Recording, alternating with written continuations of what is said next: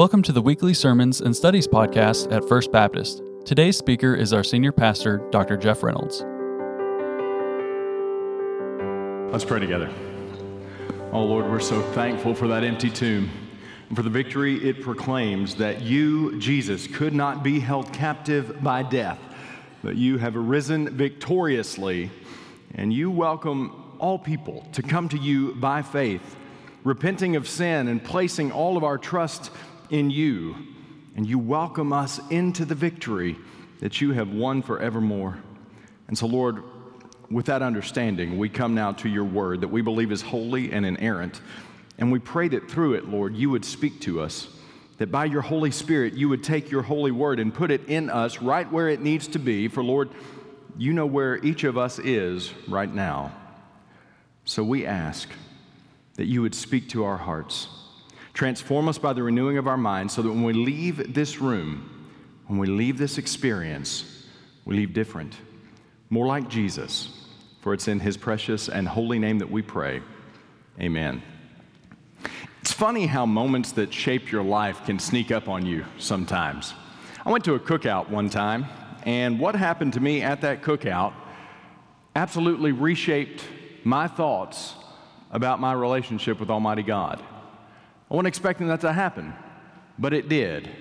There in an old pole barn, sitting next to a man who was many years my senior, and we just got to talking. He started telling me about the days when he used to play in a band in honky-tonks and bars all over the Midwest and the Southeast. And he was a big guy, but he said that some of the places they played even made him nervous. There were the kind of places where they would put chicken wire across the stage to protect the band from what might be thrown at them. I mean, he's living a reality that I've only seen on TV or in movies. But he was telling me about some of their exploits, some of their stories, some of the things that happened to them. They played all kinds of music. They played country and western. That was probably what they specialized in the most. But they also played some rock and roll, and then they would even go back to the 40s and 50s and bring some of those great classics forward, just depending on the audience they had that night. But they would also lean into some gospel music every now and again.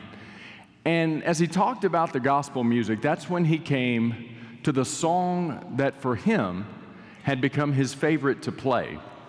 It was a song written by Colbert and Joyce Croft entitled, "I Can't Even Walk Without You Holding My Hand." I'd never heard it. So there, in a voice that had long ago lost its luster, a gravelly voiced old man sang the song to me. And it started out like this. I thought that number one would surely be me. I thought I would be what I wanted to be. I thought I could build on life's sinking sand, but I can't even walk without you holding my hand. I thought that I could do a lot on my own. I thought that I could make it all alone. I thought of myself as a mighty big man, but I can't even walk without you holding my hand. I can't even walk without you holding my hand. The mountain is too high. The valley is too wide.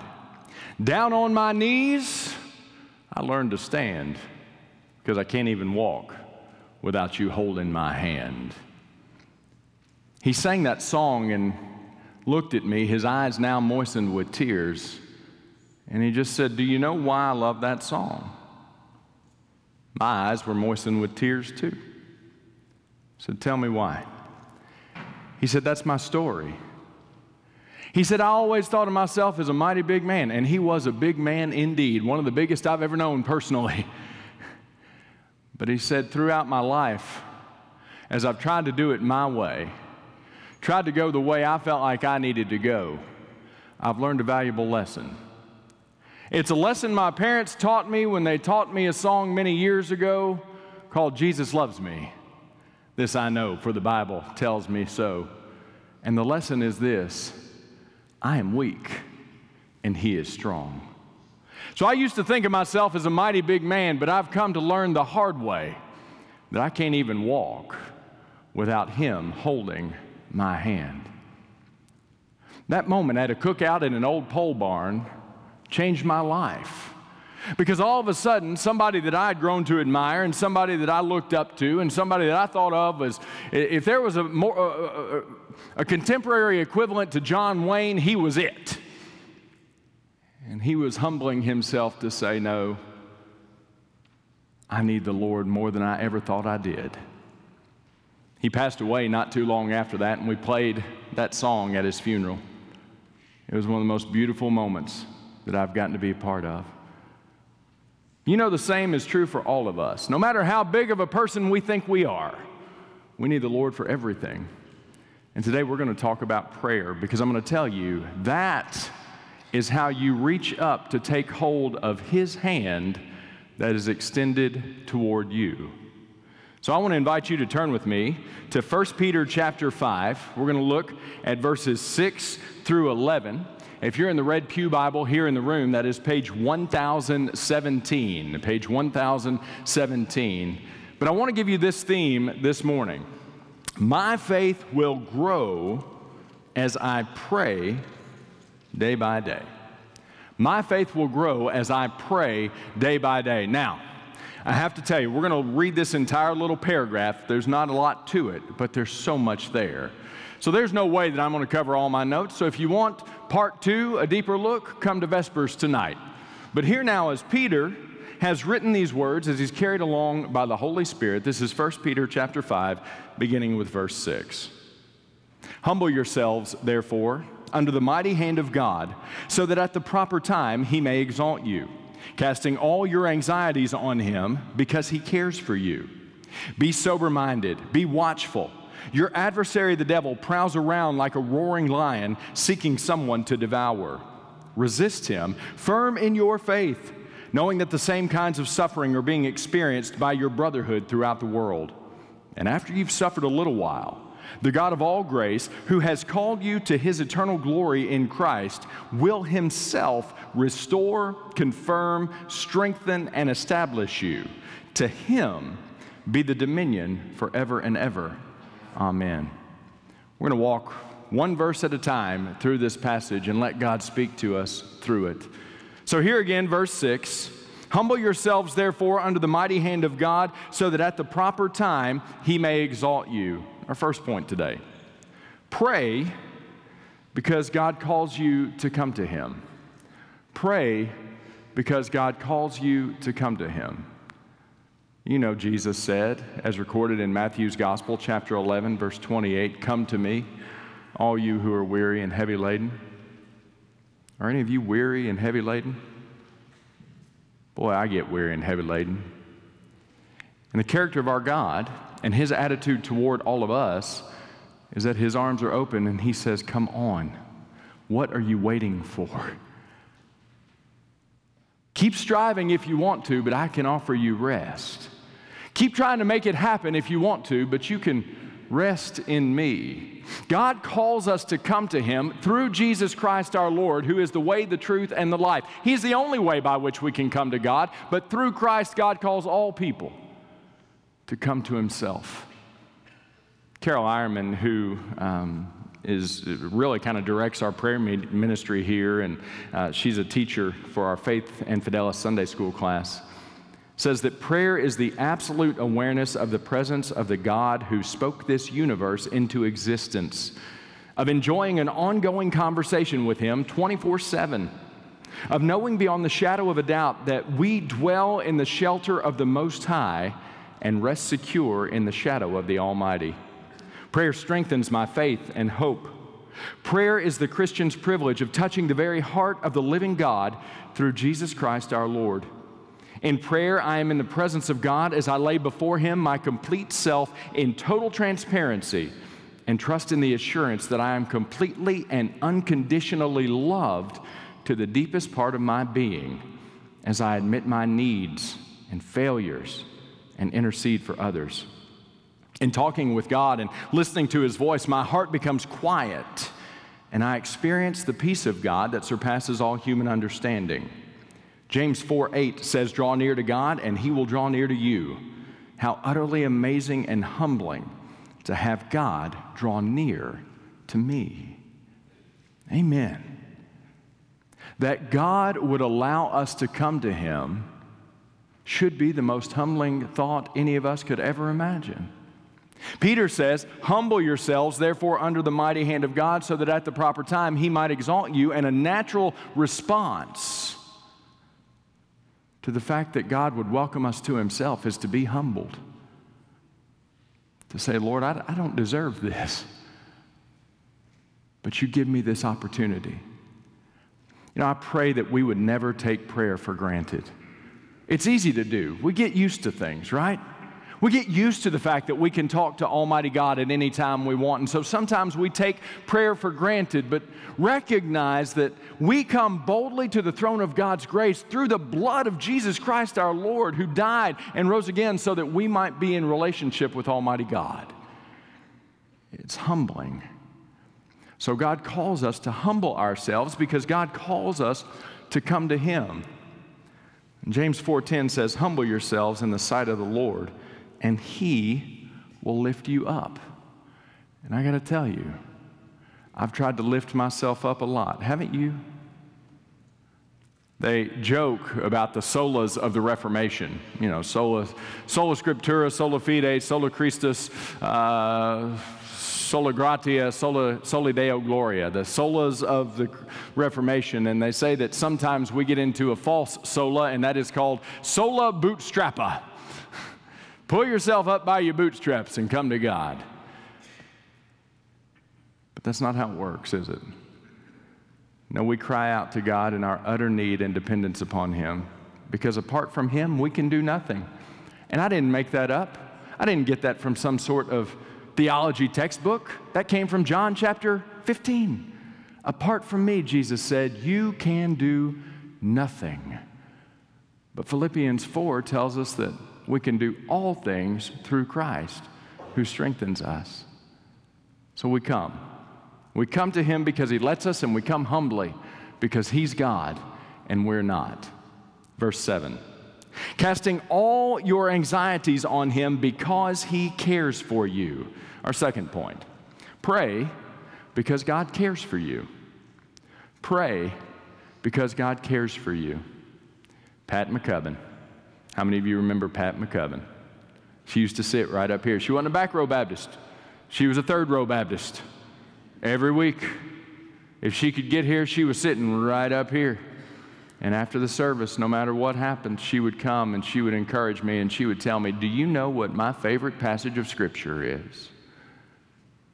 I said, yes, ma'am, but tell me again.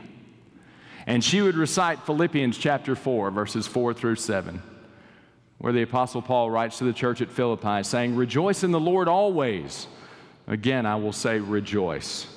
Let your reasonableness be known to everyone. The Lord is at hand. Do not be anxious about anything, but in everything, by prayer and supplication, with thanksgiving, let your request be made known to God. And the peace of God, which surpasses all understanding, will guard your hearts and your minds in Christ Jesus.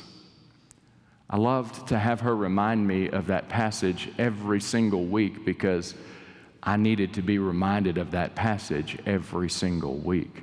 In fact, there are days when I need to be reminded of that passage every day, that God welcomes me to come to Him, but not only that, He says, cast your anxieties on me.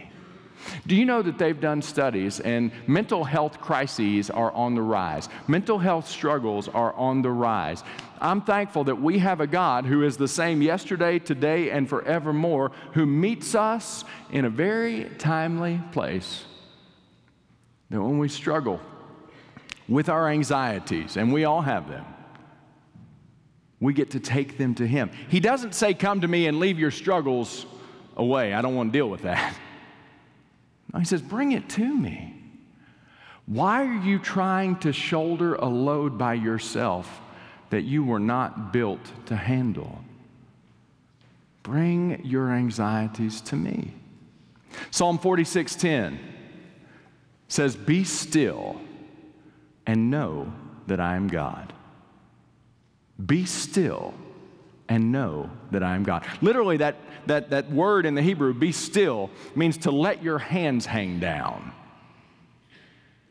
Maestro, it reminds me at the end of a show, at the end of a performance, you're not doing this anymore.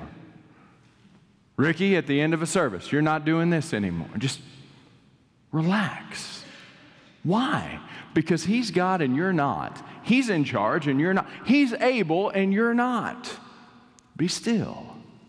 Now, that doesn't mean that we don't ever do anything. That doesn't mean that we don't use the gifts and talents and abilities and resources that God has entrusted to our care and our stewardship. Doesn't mean we don't do that, but it means that there are times when the frenzy of your thoughts becomes such that you have to just stop.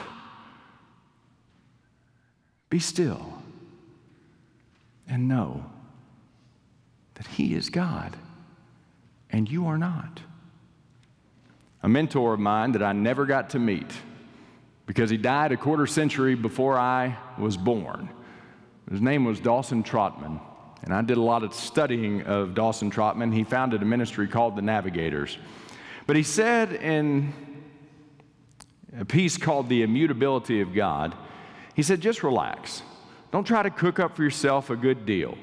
Don't do anything to get something for yourself. You let God do that. Don't try to maneuver. Don't use flattery. Don't do anything to attempt to get an edge, or you've had the course. Let the Lord do all the giving of the prophet. Why? The eternal God is watching over you. He has your future at heart.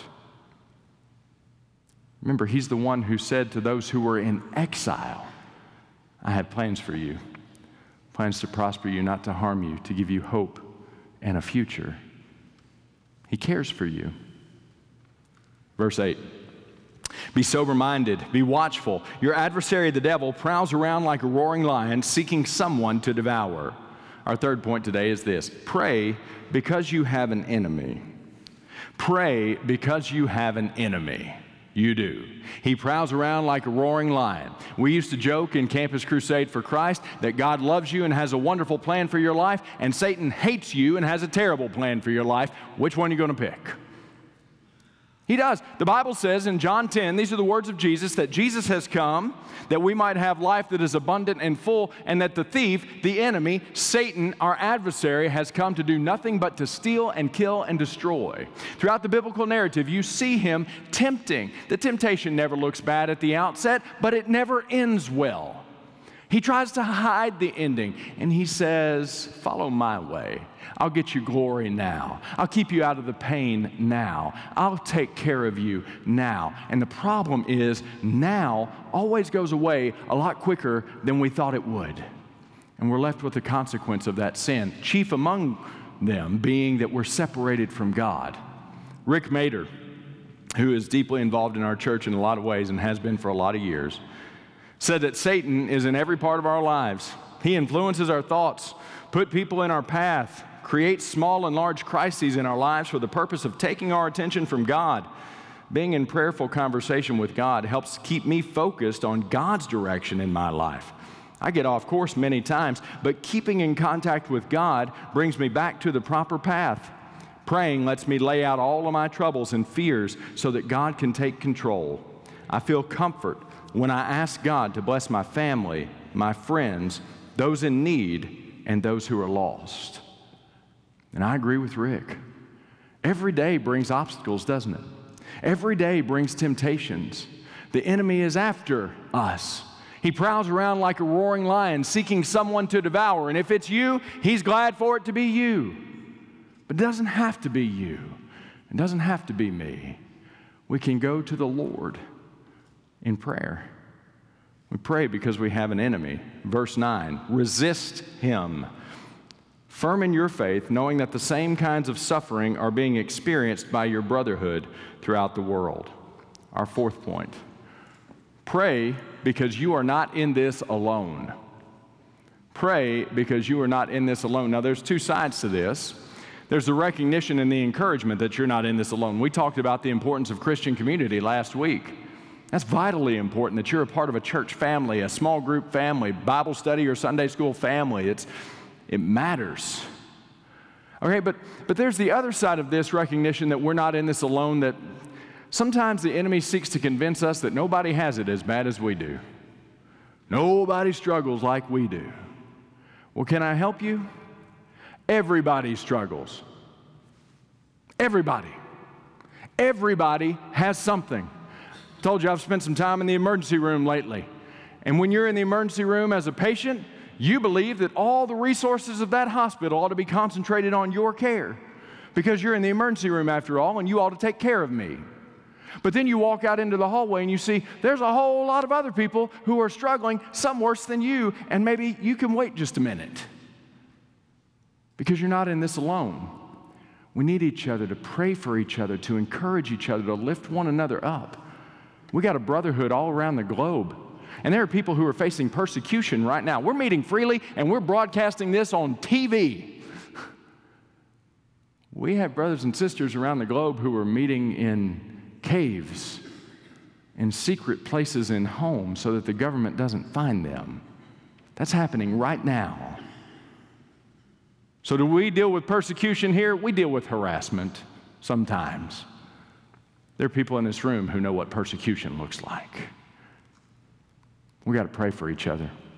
Clint Cobb, who's our chair-elect of the deacons, said the word vital is defined as absolutely necessary or important, essential. Prayer is vital. He said, in my opinion, the need for prayer is no different than our need for oxygen. Without it, we don't live. A charge to myself is always to follow through with my prayers. It's easy for us as God's people to tell someone we're going to pray for them. I say it all the time. But I also want never to let that just be a saying. If I say I'm going to pray for you, I want you to know that I'm praying for you. I also strive to use prayer in the good times just as much or more than in the bad times. It's easy, especially when things are hard, to go to God when I'm struggling. But what about when it's over? What about when I didn't get something I thought I wanted? What about when I receive a blessing? I could go on and on with the importance and need of prayer in our lives, but I believe it can all be summed up as I expressed in the beginning. Prayer is vital. Verse 10. And after you have suffered a little while, the God of all grace, who has called you to his eternal glory in Christ, will himself restore, confirm, strengthen, and establish you. Our fifth point. Pray because you have everlasting hope. Pray because you have everlasting hope. Let me tell you something. Every one of us will struggle. Every one of us will suffer. That's a condition of living in a sin-fallen world. But if you are in Jesus Christ, struggle and suffering do not have the last word in your life.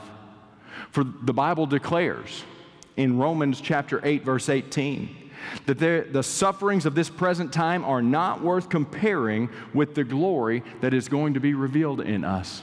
And even the things that we do have to navigate. Romans 8:28 reminds us that God is actively working them together for good to those who love him and who are called according to his purpose. No, suffering doesn't have the final words in the lives of Jesus' followers. Life, glory, joy, love, peace, the very presence of Almighty God. I was part of two funerals yesterday, one here and the other at Hillview Heights Church. Both men had lived well into their 90s. Both men deeply trusted Jesus and followed him wherever he led. Both men are in glory today. And here's what I know about both of these men. Sandra, I see you. Both of these men, I promise you, are in the process of seeing those who saw the light of Christ through them. And I bet they're hearing thank you.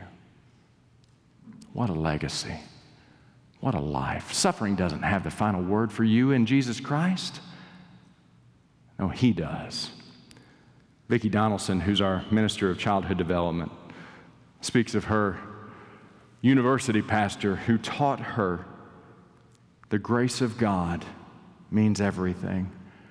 To pray, and that even though God sometimes doesn't answer our prayers the way we want him to, that he is always faithful. And one day, we will look back and say, okay, Lord, I see what you were doing. Thank you. Verse 11. To him be the dominion forever and ever. Amen. Our last point, pray, because God is Lord over all. Pray, because God is Lord over all. I want to tell you that God is currently actively working in your life in ways that you cannot now perceive. That's true for all of us. You know, God knows the number of the hairs on our head. I bet you don't know that information about yourself. He knows you more intimately than you know yourself, and He is actively, currently working on your behalf in ways you cannot know, working things, that even awful things, together for good. It doesn't mean that things are good, but it means that God is able to work them together for good to those who love Him and who are called according to His purpose. Trust Him. Trust Him. Talk to Him. The Apostle Paul wrote in Ephesians chapter 3, verses 20 and 21, "Now to Him who is able to do far more abundantly than all we ask or think, according to the power at work within us, to Him be the glory in the church and in Christ Jesus throughout all generations, forever and ever. Amen." At the bottom of your notes, I wrote Jeremiah 32:27. It is God speaking. He says, "Behold, I am the Lord, the God of all flesh. Is anything too hard for me?" Well, of course, the answer is no. So if that's true, then why wouldn't we take everything to Him? He calls us to do that. Thank you for listening, and we hope you'll join us next time. We'd love to connect with you. Just email connect@firstbaptistbg.org or call 270-842-0331.